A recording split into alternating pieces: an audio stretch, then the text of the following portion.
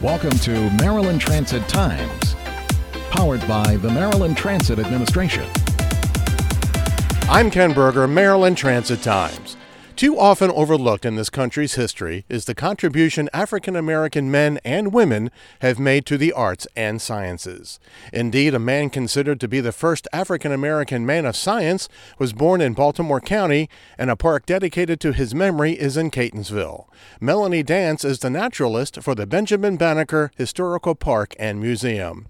Hi, Melanie. How important is Benjamin Banneker in American history? The reason I think he was so completely prominent and very important as an African-American intellectual and scientist is because he is living proof of the intellectual capabilities of African-Americans in a time when they were thought of as being inferior. Benjamin Banneker was an inventor, scholar, surveyor, naturalist, writer, and farmer. And he was famous for using reverse engineering from a pocket watch to construct a clock that ran for 40 years. He also published several almanacs without any formal training. One of his greatest achievements was when the Ellicotts asked him to help survey the Boundary Stone in D.C. When he returned, he wrote a letter to Thomas Jefferson, which included his almanac. And in that letter, he basically told Jefferson that his faculties were of equal to any white man. Jefferson actually responded to Banneker by letter, and he also sent off that almanac to Paris. When was he born? When did he die? He died right here, correct? He did. He was born in 1731 and he died in 1806. So what is the mission of the Banneker Park and Museum, and how did it come to be? Our mission is to engage and inspire our visitors and community by connecting them to Banneker's life, contribution, and land. It opened in 1998. We're in Oella, which is nestled between Catonsville and Ellicott City, and we're on 142 acres of property that was Banneker's birthplace. The park is open dawn to dusk 7 days a week, and our museum is open Tuesday through Saturday from 10 to 4. And the museum is free to the public.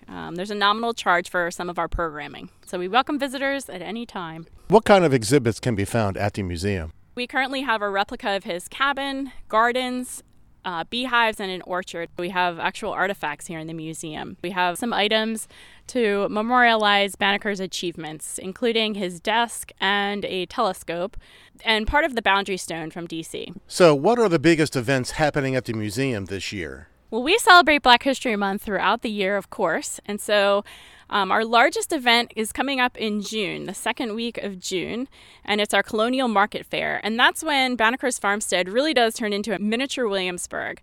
So I'd encourage everyone to come on out during that. We have a lot of demonstrators that demonstrate Banneker's life during the colonial period. Since there's no cost here, I imagine volunteers are a huge part of keeping the park up and running. Yes, they really are. And part of our mission is to improve the farmstead that we have here that represents how Banneker would have lived. And we're always looking for volunteers to help us keep this up and to share this with the public and the community. Melanie, thank you so much for your time. Thank you. I'm Ken Berger, Maryland Transit Times.